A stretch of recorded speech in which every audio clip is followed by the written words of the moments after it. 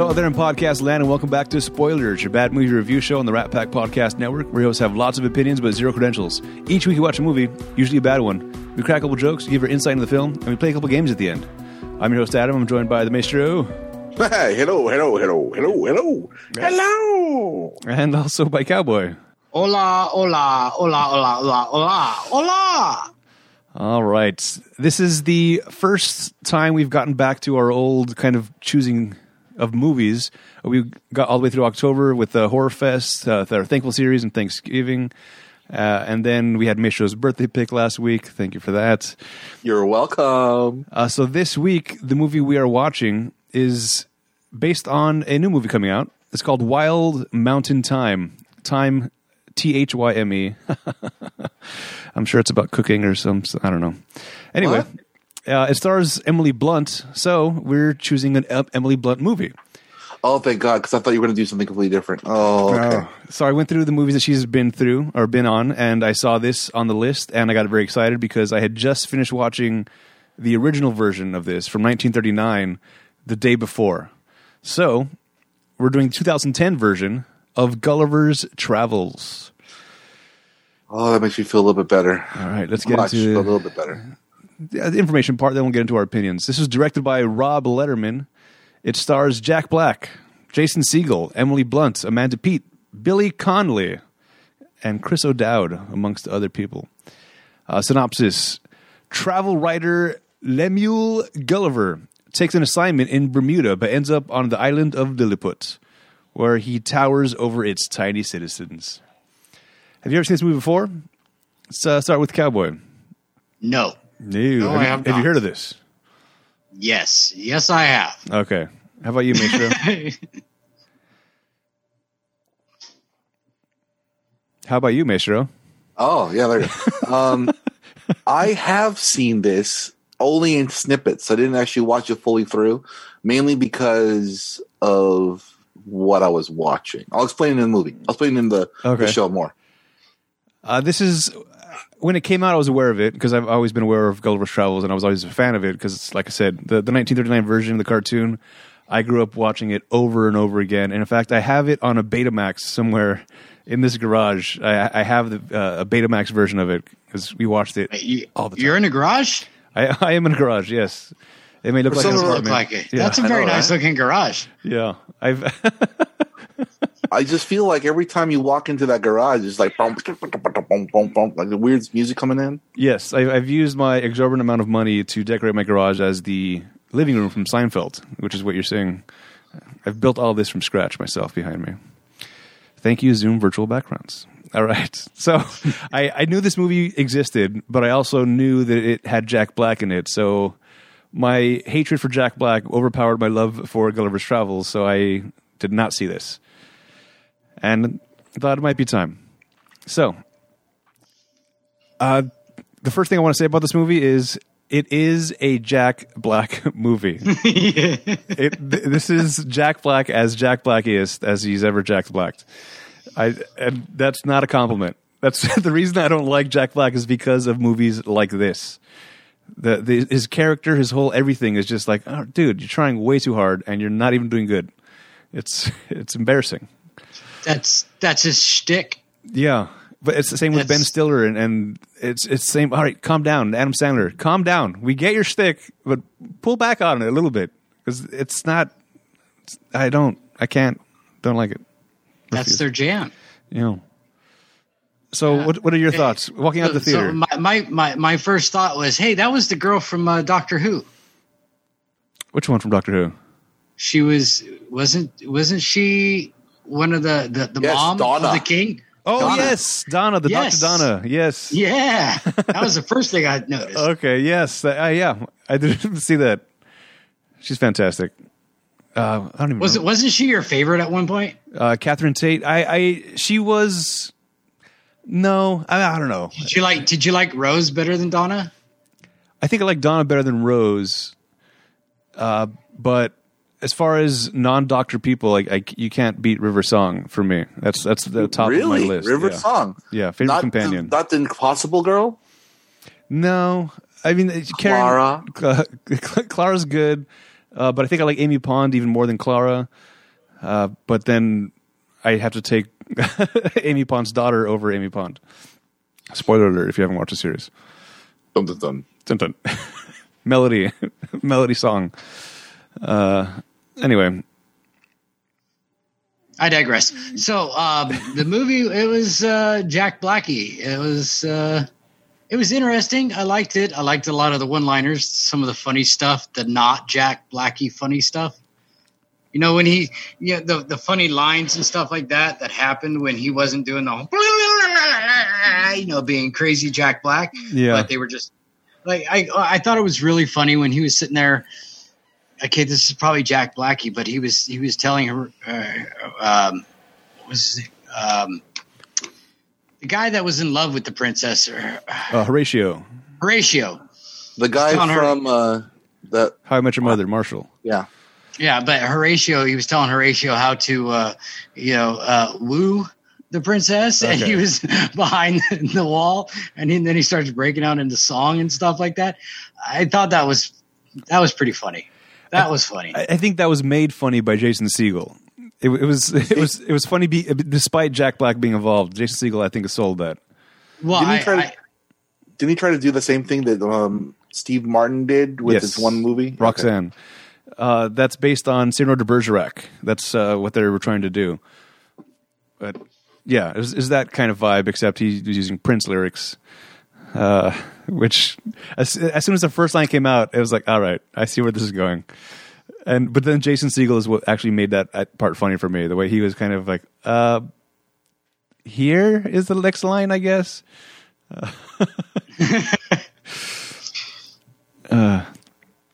What do you think about just Gulliver in general, the character of Gulliver and who he is and how he got here and his whole persona?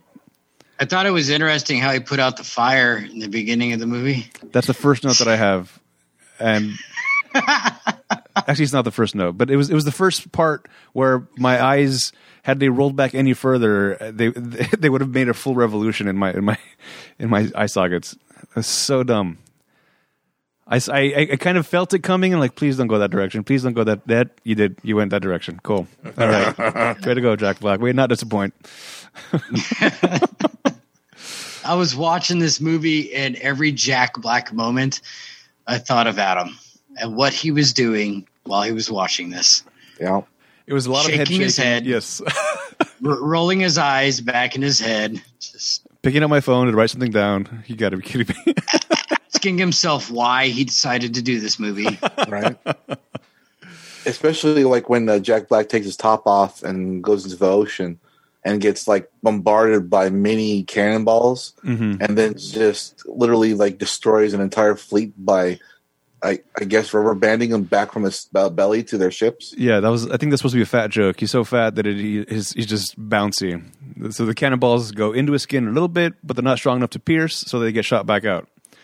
And he seems fine until he walks back to the beach, and now you see a bunch of welts, which did not appear through the rest of the scenes. He doesn't welt that fast, took a little bit, He's a slow welter. Maybe it was all the strenuous activity of grabbing all the ropes and hauling all the ships back. No. See, now I never read Jonathan Swift's book, Gulliver's Travels, so I'm not sure what it's actually about or how close this is to that versus my version of Gulliver's Travels, the 1939 version of the cartoon. So, but well, go ahead. My guess upon it is it's only loosely developed from Lilliputian, at least the idea about it. I mean, they do a lot of theory behind it in the other films, but in this one, it's just pretty much they just use it as the name of the place. But it's supposed to be basically little things become big, big things become small, and I think that's the whole premise of the Swift book novel. Oh, okay. But from the character of Gulliver that I have come to love from my version of the movie was not a douchebag, not a crazy person that doesn't have his life together. It was he seemed, if anything, proper, just like a proper gentleman that found himself here completely by mistake and made the best of it. Whereas this guy comes in and everything is self-serving. and he's just dumb. He's a baffled. He's Jack Black. It's what he is. That is not the Gulliver that I have in my brain, and that was very upsetting to me. Do you think the reason why they're doing that is because they're premising towards the way society is turning now, with a lot of people having trouble becoming a proper gentleman and just kind of doing their own thing? Like Idiocracy style of things, where it's a mirror of us. Maybe back in that time, that was an average person was Gulliver, and now this average version of us is Jack Black. Maybe. I think in a way, though, the movie, the way Jack Black, it was a Jack Black movie. But at the end, he was like, man, I just went with everything, and I did it because for once I was something, you know?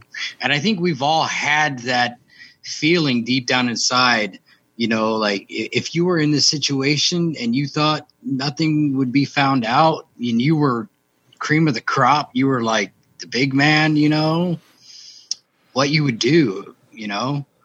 And I think there was something real about that. I guess, but I can't imagine if I'm trying to put myself in this situation. If I was in that situation, I think the fact that I am already 100 stories high compared to these little guys, that's enough to seal in I'm the cool guy. I don't need to start making up, hey, I am Darth Vader. I am also Jack from Titanic. I am also Avatar. I am also Wolverine. I am also all these people.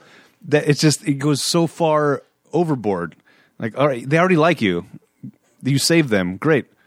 How about you just go with that and be yourself instead of continually upping the stakes and upping the ante to make yourself better and better? Like, you're already pretty up there. Because he didn't like himself. Well, he didn't like himself, and he didn't like himself the way he was, you know, Gulliver. I'm not talking Jack Black. Oh, I see. I'm talking Gulliver. He didn't like who he was and why. And so now he's in this scenario where, man, I can be whatever I want to be. So I'm going to take all the stuff I know from, you know, me being president of the awesome, and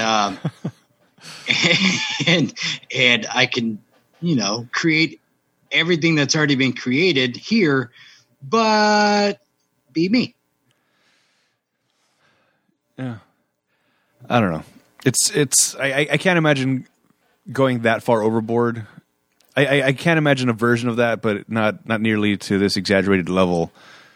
Where like there may be certain stories that I'll accentuate around certain people to like, hey, I know this is a cool story of mine that actually happened to me, so I'll focus on those cool stories, and that hopefully should give me enough credence versus other random things.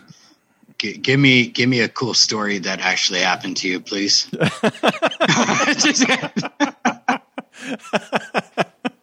How dare you? There was one time at band camp. Oh, that was an embellishment. Sorry. Yeah. He didn't go to band camp. Oh, I will tell stories of people I know. If mine aren't good enough for the situation, I'll pick a story like, oh, my buddy, and this happened. And I may take some liberties with it, but it's not going to be, I'm not going to try to pawn off a movie as that happened to me.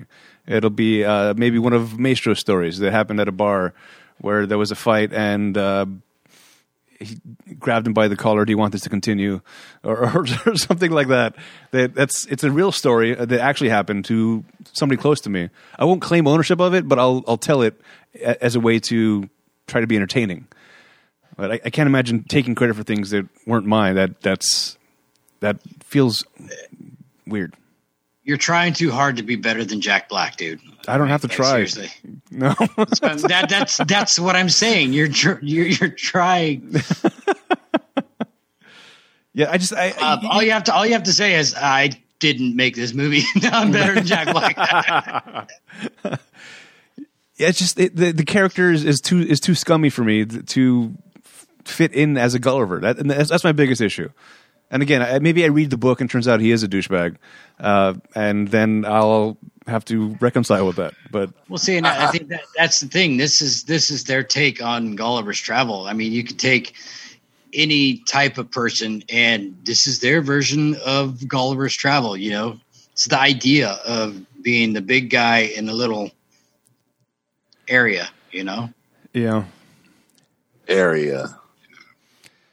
All right. So the first note that I have here, and which is actually kind of the same thought I had as I was watching the original version of Gulliver's Travels, or the 39 version.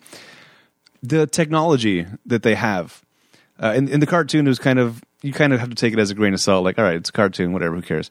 And this one as well, they have the same kind of things where they're able to get Jack Black from the beach to the castle on basically wood. It's a wood-made machine that rolls. It's I would imagine it would be like trying to use toothpicks to support our bodies. If we try to build a contraption out of toothpicks to support us, I don't think that would work very well. It worked for supposedly the Pyramid of Giza. Pyramids, sorry. I don't know. Plural. I don't know. They made it out of toothpicks? No, they used logs in itself to push or pull giant rocks. They were like 30 times the size of your average rock, I guess. I don't know. It was no small feat, but they used logs, I guess, to transport a person from one section to another, just like they did with the rocks. Okay. That's also, I guess, how they did Stonehenge. Because supposedly, I'm going to make a stretcher out of toothpicks. Okay. And we're going to see if we can get Adam from one end of his house to the other end on toothpicks. Okay, I was about to say, you can't test on yourself because you need a Jack Blackmore figure, and that's closer to me. Yeah. And then I'm going to take some string that you would make friendship bracelets out, and we're going to tie him down to the toothpicks and see if he can't get out. I like it. Let's try it. Let's see. Okay. This is a common trope in movies that every time it happens, it bothers me. Where somebody is in a new country or olden time, or somebody from our day and age goes back to an older day and age, and they say a word that, in this case, lame ass. That guy's a lame ass. And like, what? What'd you call me? Is that a bad word? Like, no. It's good. It means really good. That's constantly happening in all of the movies, and it bothers me every single time. Did you just call me dickwad? Yeah, but that means like powerful ruler. Like, oh, I'm a dickwad. I'm a great big dickwad.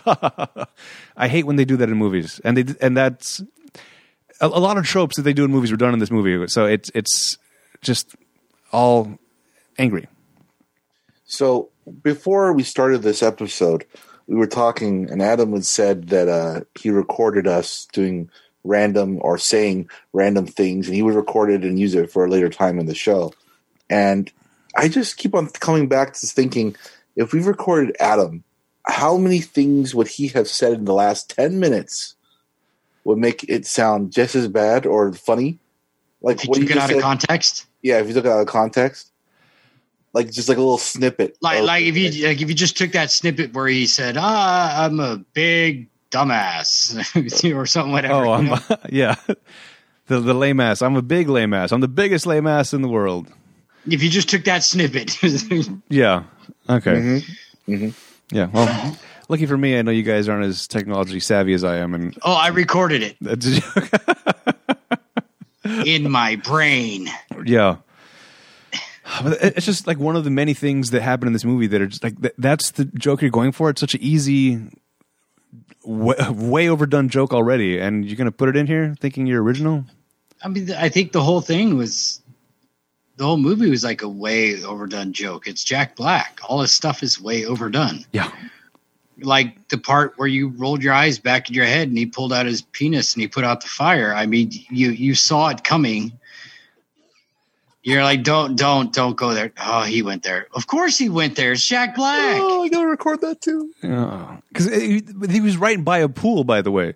Like seconds earlier, he picked up the guards that were kidnapping the girl and dropped them in a giant pool.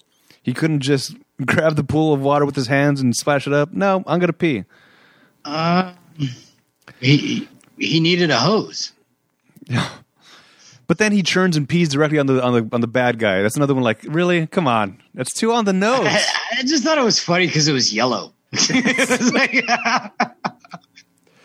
oh God. Sorry, it smells. I drank a bunch of sewer water. Yeah. Well, yeah, that's their fault though. So whatever. So now, because he peed on everybody, he's now the hero. He peed on everybody. He saved the princess. Turns out you're not such a bad guy. You just have smelly pee. So we're gonna make you the guardian of whatever. So now he starts getting the influence. This is where, again, they okay. So back to earlier what I was saying. They already think you're great, and they think you're great because you peed on them. That's the level, the bar where they have set. You're great. You peed on us. He then still goes on to make all the movies about himself. And here's a song that I made. It's Journey. Here's a bunch of things. All these things he invented. That it's just too far. They liked you because you peed. They're not hard to please. So anyway. I mean, he had a giant hose. Yeah. Well, he had a hose. But he was a giant. Oh, I see. I did enjoy that he makes friends with Horatio, the Steven Seagal, and they're having a conversation while Jack Black is walking down the street, but Horatio is having to run across the roof as they're having the conversation. That was just a funny little gag. Like, yeah, of course, it would be easier for him to sit on his shoulder, but no, it's funnier to see him run up and down the roofs. I did. I think that is the only part that I actually laughed out loud. Like, that was a good one. I enjoyed that one quite a bit. So anyway, we have the main douchebag guy, General Edward, who since the beginning doesn't like this guy and is trying to get rid of him, and realizes the only way to get rid of him is if we find his boat so he can leave. So they find the boat, and now they're going to repair it. Oh, well, hold on. There was a line, once he's rising through the, I don't know, royalty or whatever, that, because from the beginning I was very curious about the stuff that they could build, and the king even says, we're actually ridiculously good at building. And I'm glad that line was there, because that helped me with the earlier stuff. Not only did they build the whole board to carry him from the beach, they also built a recliner on it where it was able to lift him up to eye level of the king. I mean, that's way advanced technology and physics and all these things that they would have to know. So that one line, we're actually ridiculously good. It's crazy how good we are at building. Like, oh, thanks for that line. I liked his house on the beach. Yeah, that was nice. I do like the scene on how they did that, how they showed all the little people making the big stuff, you know. That was very cool. I'm always curious. Where do they get all of the food? The food and water, and where does he go to the restroom in this town? Did they build a giant porta potty out far away from the village? No, they start a fire. They start a fire? Yeah, and then he puts it out. No, okay. Because at one point at the beginning they're like tossing him bales of hay to eat, but eventually he's gonna. If he were to stay for a week, he'd wipe out like years of their supplies. Like, this is a meal for the entire village, and it's like a Tic Tac. Oh, thanks, guys. That didn't do anything. Yeah. I mean, I like the way they made his coffee. That was interesting. Did you notice at the beginning when he was making his own coffee, he used a paper towel instead of a coffee filter? He just ripped off the paper towel, put it in where the filter is, dropped the coffee beans, also put the creamer in there, and then it filtered out to make the coffee. Like, Jesus Christ. I wonder if that works. I'm going to try that. I'm sure it works to a point. Not the paper towel, the coffee creamer with the coffee. But might save a whole step. So So they find his boat, and he finds his cell phone, his iPhone, by the way. This was an old generation iPhone, which is on, working, has power. So at this point, how long do you think he might have been there? A week? 2 weeks? Had to have been at least a week. He was there like 10 days. Because they had to have time to build his entire house. Also, he was underground for a couple of days until he... They are ridiculously good builders. Yeah. Like that house went up in a matter of a day. All right. But okay, so let's just say it was a week. The phone is still on, has power. So unlike an iPhone. What? Assuming that it hadn't been just dunked in ocean water for a long period of time before it landed on the beach, that should have killed it alone. Now it's just sitting out in the sun for a week. Also shouldn't work. And if it is working, especially considering it was an older version iPhone, not the water resistant one, right? And not to mention it was salt water too. Exactly. But also the fact that they're in an area that doesn't have any cell service, that kills your battery. All his messages, right? Yeah, that too. What the voicemails don't download to your phone. I'm pretty sure. I think it's in a cloud somewhere, especially with an iPhone. Is that correct, Maestro? I haven't had an iPhone for as long as you have. Oh, back in 2010, I don't think that was a possibility back then because they still had memory cards in the iPhones. Oh, okay. But then how did the messages get through? If there was no reception since before he even came through the portal.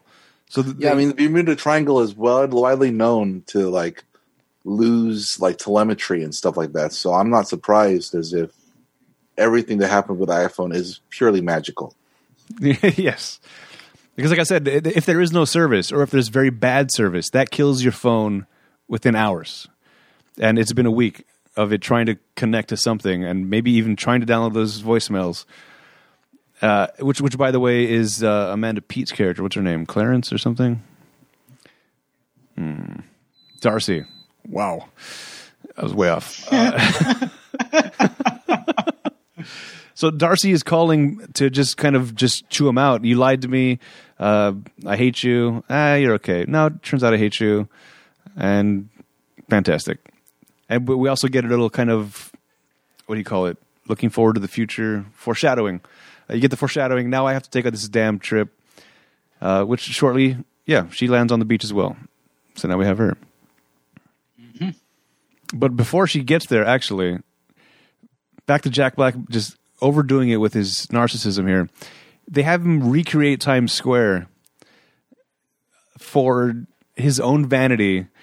You see all the billboards that would be in Times Square are now replaced with him. There's even one where there's a guy, a very muscular body with his face on it for like a Calvin Klein or a Gulliver Klein or something. Everything is horribly... Was Gavatar? Yeah, right. Gulliver at the Opera instead of the Phantom of the Opera. Everything that was just so ridiculously self-serving. I see. This is the part. Maybe taking it this far is where I lose connection with what Cowboy was saying earlier. Like that you get how you might exaggerate a little bit, but this is not a little bit. This is crazy amounts. No. By the way, we also saw on the beach when the boat was there, we saw the magazine that Gulliver was reading, where how to build a robot, which Prince Edward now decides he's going to build to take out Gulliver, which it looks like he also did in a matter of days or a day. And now they're fighting. Not even just a robot; it's a freaking R2D2 transformer. Yeah. Yep. A little bit of Iron Man. Yeah. It's an R2 transformer man, iron dude guy. So, that actually looked like the boss from Shark Boy and Lava Girl or something like that. You know, where the head blew up. You know, was that Dave Lopez? George Lopez. Yeah. George Lopez. Yeah. George Lopez. Yeah. Oh my god.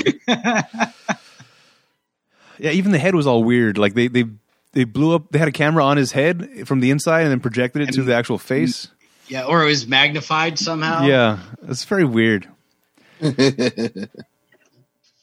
And if he can build that to try to check out Jack Black, how are they losing the war? I don't know. I don't know. You would think they could build, if they built one in one day. Yeah. 7 days, they could build 7 of them and have 7 of those robots just wipe out the whole everything. area. You okay? But he gave it a wedgie and saved the day. Yeah. So the first time he loses to the robot. He gets sent out to the island in which they don't speak the name of. And then...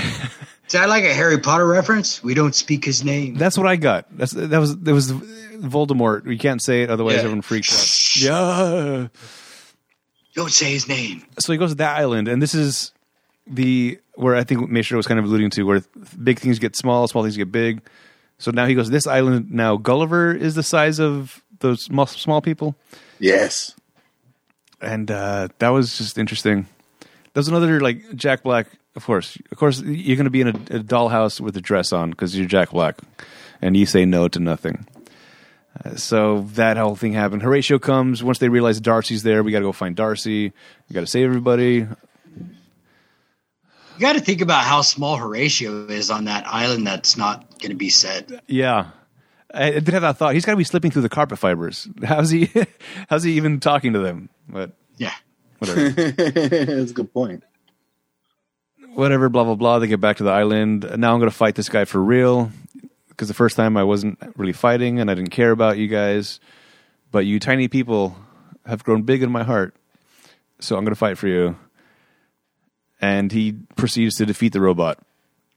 While body slamming, doing wrestling moves on this robot. At one point, he drops an elbow on this robot.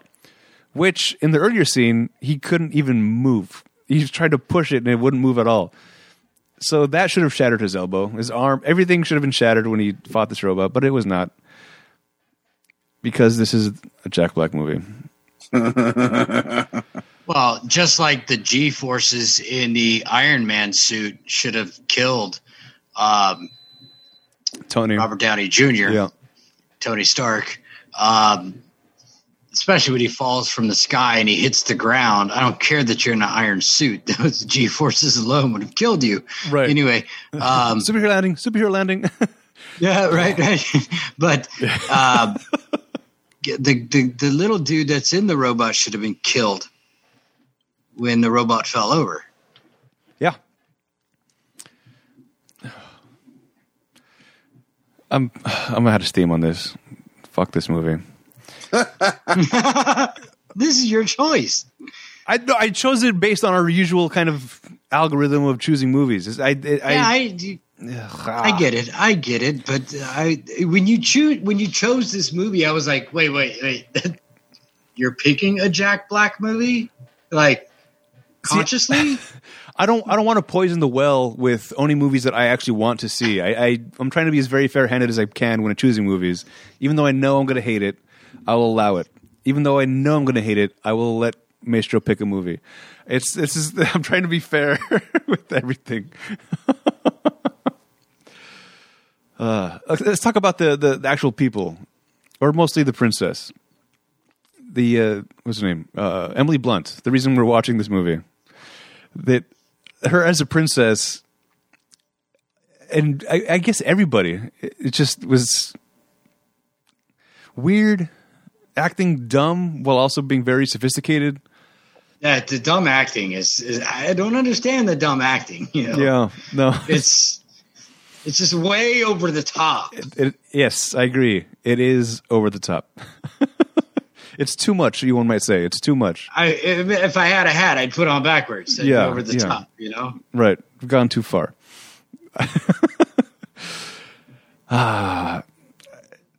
Anything that you liked? Any positive things you want to mention about the movie? The end. No,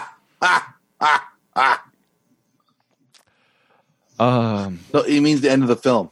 As it was over. When it ended, it was done. Oh, thank God! Anymore. Thank God! I thought you were talking about the ending sequence where there's for no goddamn reason. There's a whole dancing war. What is it good for?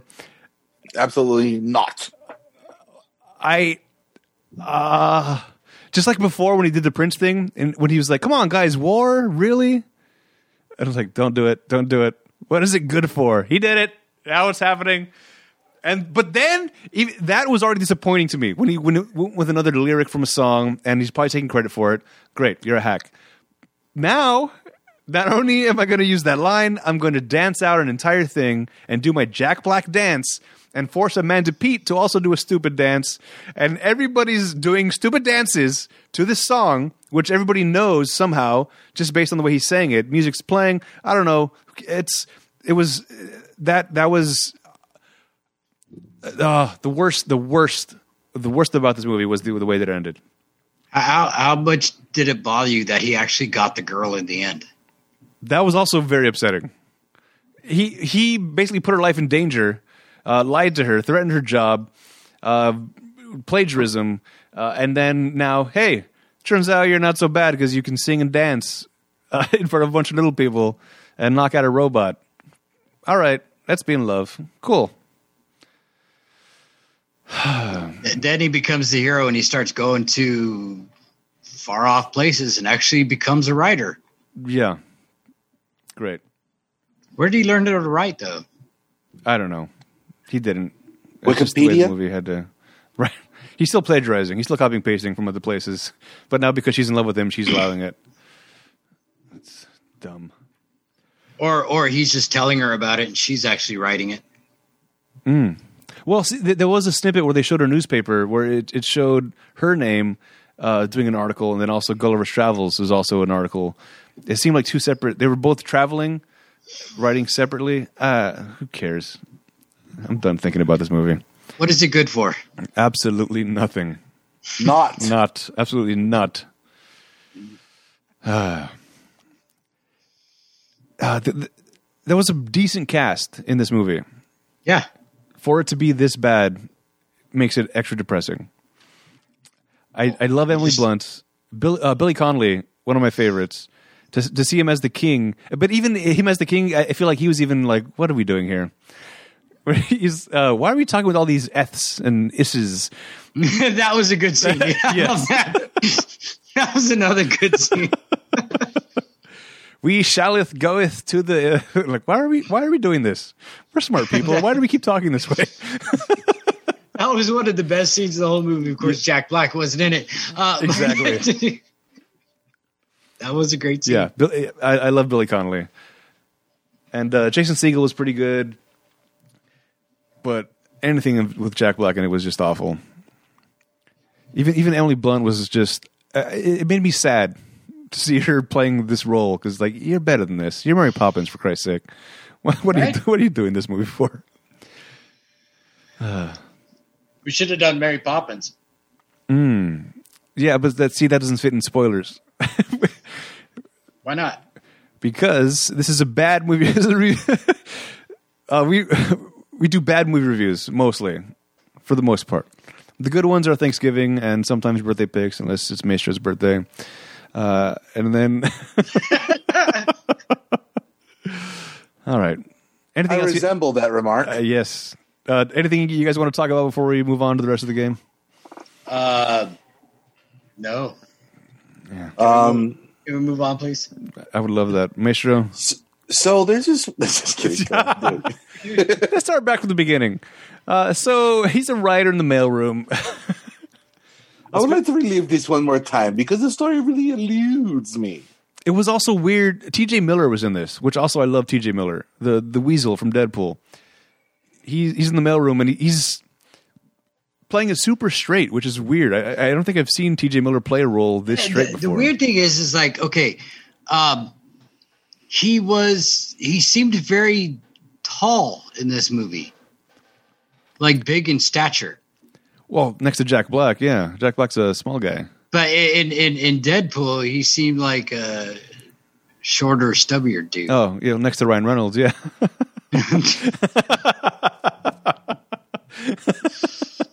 It's all perspective. All right, never mind. It was also weird to see him without facial hair. That was also weird for me. Yeah. All right. So, those are our opinions of the movies. But like I said at the top of the show, we have lots of opinions with zero credentials. Now we're going to actually hear from people who have credentials, the critics and the audience. This is all going to hopefully help you guys with the game, the Rotten Tomatoes game that we're going to play, where I'm going to make you guess the scores of the critics or the audience. If you're not familiar with the scoring system for Rotten Tomatoes, it's an average score between 0 to 100 amongst critics and the audience. 0 to 59 is rotten, 60 to 84 is fresh, 85 and up is certified fresh. Let's start with the audience. Let's do bad reviews first, because these are my people. This is from AT from 2011. A piece of crap and a high waste of time. Any comedy sense is squarely at the actors for taking the role, and nothing, and not anything witty. Failure on all measures. This is from Jesse O, a super reviewer. Ooh, from 2011. I'd like to know why it's acceptable, for some reason, for kids/family films to be dumbed down to the point where not even the smallest child could enjoy it. And I'm not even sure if this movie was meant for kids only. And there's some jokes here that are definitely meant for the 14-year-olds. I just don't get it. And the ending fucking sucks. The entire Lilliput town singing War by Edwin Starr. It just makes your movie look like the dirt worst. Yes. Smart people. Smart people. All right, good reviews from the audience. It's from Chris K. Gulliver's Travels is that kind of movie you want to see just to be entertained. Sick of people being only satisfied with movies they don't get at all. Okay. Lauren P. The most satisfying movie I saw all year. Yep, it's cheesy, it's twisted, and it's weird, but it's sheer hilarious bliss for movie geeks who don't take themselves too seriously. I think that's every Jack Black film. So that happened. There was a good review that I saw that I didn't want to put it in. It said, if you like Jack Black, you're going to like this movie. Like, well, no shit. Fuck you. Okay. So those are the reviews from the audience. Based on the Rotten Tomatoes score, 0 to 100, what do you think this rated with the audience? Speaking of Ryan Reynolds, did you hear recently Vancouver wanted to name a street after Ryan Reynolds?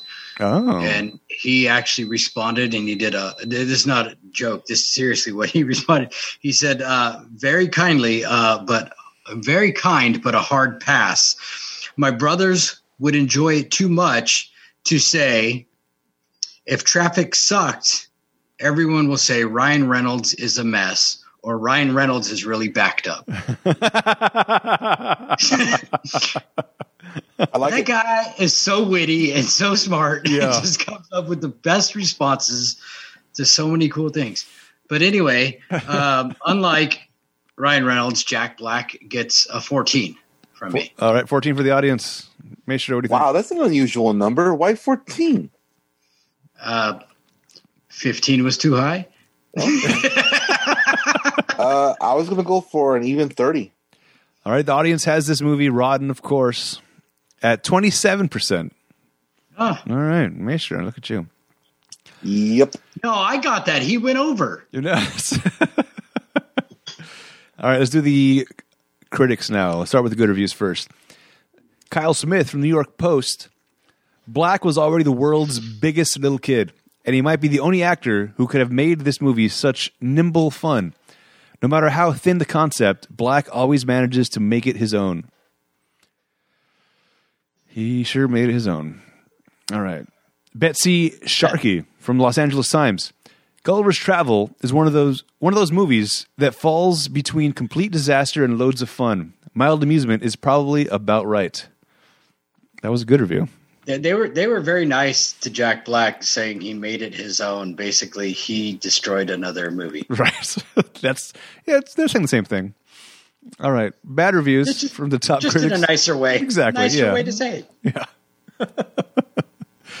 It's from Eric D. Snyder from Film.com. There is laziness at every turn. In the writing, in the acting, in the filmmaking. Don't reward these yahoos. All right. Nathan Rabin from AV Club. Like its protagonist, Gulliver's Travels is big, dumb, and slow-moving. A lumbering oaf of a movie that just barely makes it to feature length via of groaningly unnecessary production number set to Edwin Starr's War. It makes me happy. All right. Those are the reviews from the top critics. What do you think it was rated on Rotten Tomatoes amongst the top critics? Ooh, it's a good question because there are obviously Jack Black fans, so that which why they went to 27. So I'm thinking it went lower for the critics. Okay, how much lower? At least 10%, at least 10 points, at least. All right. So you're saying 17? No, I'm saying 20. All right, Cowboy. 17. Oh, Tomato Meter has this also as rotten with 20%. On the nose. You get both showcases, Maestro. Woo! Yes, Yay. I am a Jack Black fan, by the way. All right. Oh, of course you are. That does not surprise me. I know, right? That's why I gave you those because. Usually I look forward to this part of the game, but now I'm kind of sad. Paul Giamatti and Gary Oldman were not in this film. We noticed that Paul Giamatti and Gary Oldman make films better, generally speaking. Could this film be saved by Paul Giamatti and Gary Oldman being in it? And if so, how? Who would you take either out? one of them in Jack Black's place. Which one? Either one. Either one? Okay. Either one. Either one. All right. Paul Giamatti. At least you'd Paul have Giamatti. at least you'd have a bigger guy in there, you know, stature. Big. Yeah, okay. They could still do the scene where he walks out into the ocean and gets pelted with cannonballs and. All right. I would actually have Giamatti as Gulliver and Oldman as the antagonist. Okay. See, I was going opposite. I want to see Giamatti as the bad guy, the douchebag that is trying to get the princess. It would make more sense why, I'm not going to marry that guy. And then Gulliver, Oldman is closer to the Gulliver that I have in my head based on the cartoon. And it would take a lot of the fun stuff out, make it maybe a little more serious. But I think Oldman can also play kind of wacky if he needed to. So that's my choices. Just not as wacky. Yeah. Which I think would serve this film better if it wasn't as wacky as it was. All right. Let's do trivia. This is a part of the show where I give you guys little bits of facts or information you may not know about the movie. Playing a princess, Emily Blunt felt this was her girliest role so far in her career. The Lilliputian Palace is, in reality, Blenheim Palace, which is where former UK Prime Minister Winston Churchill was born. Ooh, which was played by Gary Oldman. Mm-hmm. Although critics and the audience disliked it for being too gross and childish, this is upsetting for me. The scene in which Gulliver saves the king from the fire in the palace by putting it out with his urine is actually taken directly from Jonathan Swift's book. However, in the original novel, the person rescued in this matter is the queen. The only other adaptation to include this scene is Gulliver's Travels from 1996. Oh. So the peeing was part of the damn book. The part that I hated most about this movie, outside the war song, is from the actual book. Christ.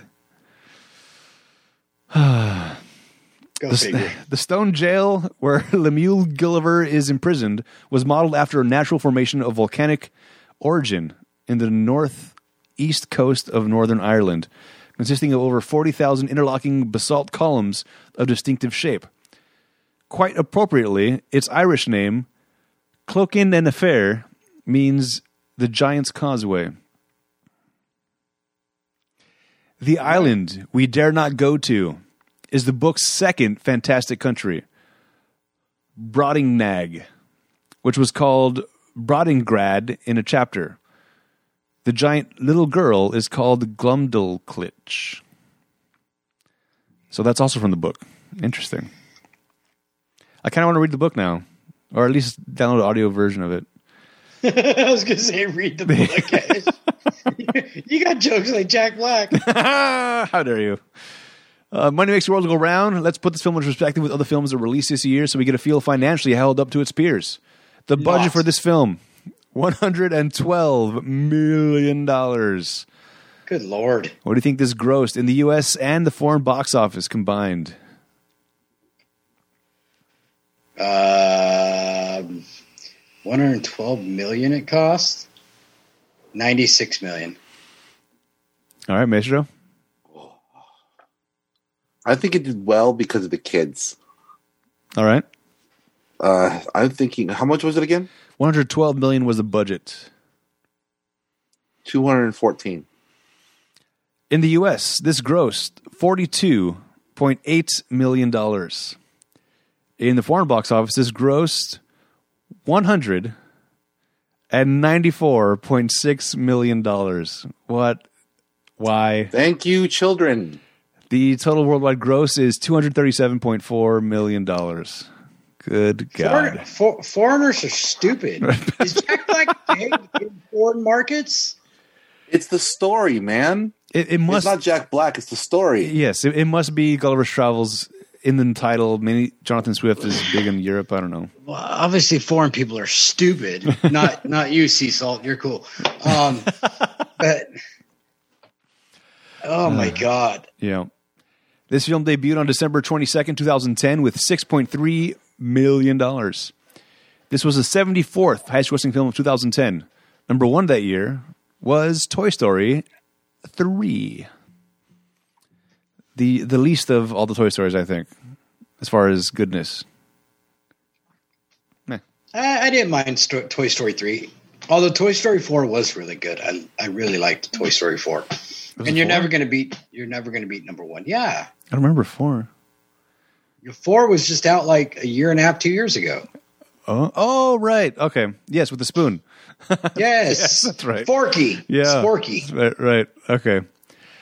All right. That was 2010's Gulliver's Travels, directed by, what was his name? Rob Letterman. So, check out our YouTube channel, Rat Pack Productions. Follow us on Twitter, Facebook, and Instagram at Spoilers Show. The website is ratpackpodcast.com/spoilers. Also, rate and review the show on Apple Podcasts so it can help us in the rankings. If you leave us a review and a recommendation, that movie goes to the top of our list. We'll watch it before any other request. Next week, it's Christmas time. Yay! So I think it was last year, maybe the year before, that we did a new movie that came out, and we're going to follow up with its sequel. This is on Netflix, the 2020 version, The Christmas Chronicles 2, with Hollywood's boy Kurt Russell. Is it on Netflix? It is. I know Netflix. it's on Disney Plus. Oh, is it? Yeah. It's. I'm pretty sure it's on Netflix. Okay. Maybe it's on both. Look at that, cross promotion. Maybe. All right. It's a very I Christmassy. think it's on Disney Plus. I'm not sure. You might be right. Who cares? You can find it wherever you find it. That's okay. I mistake. Yeah. It's kind of it's a fun. It has the spirit of Christmas in it as much as I think you can have in a movie. The last one we did, I don't think I was a big fan of, but it did like, all right, I get the Christmas vibes. So let's just do that. Cool. All right, guys, thanks for hanging out.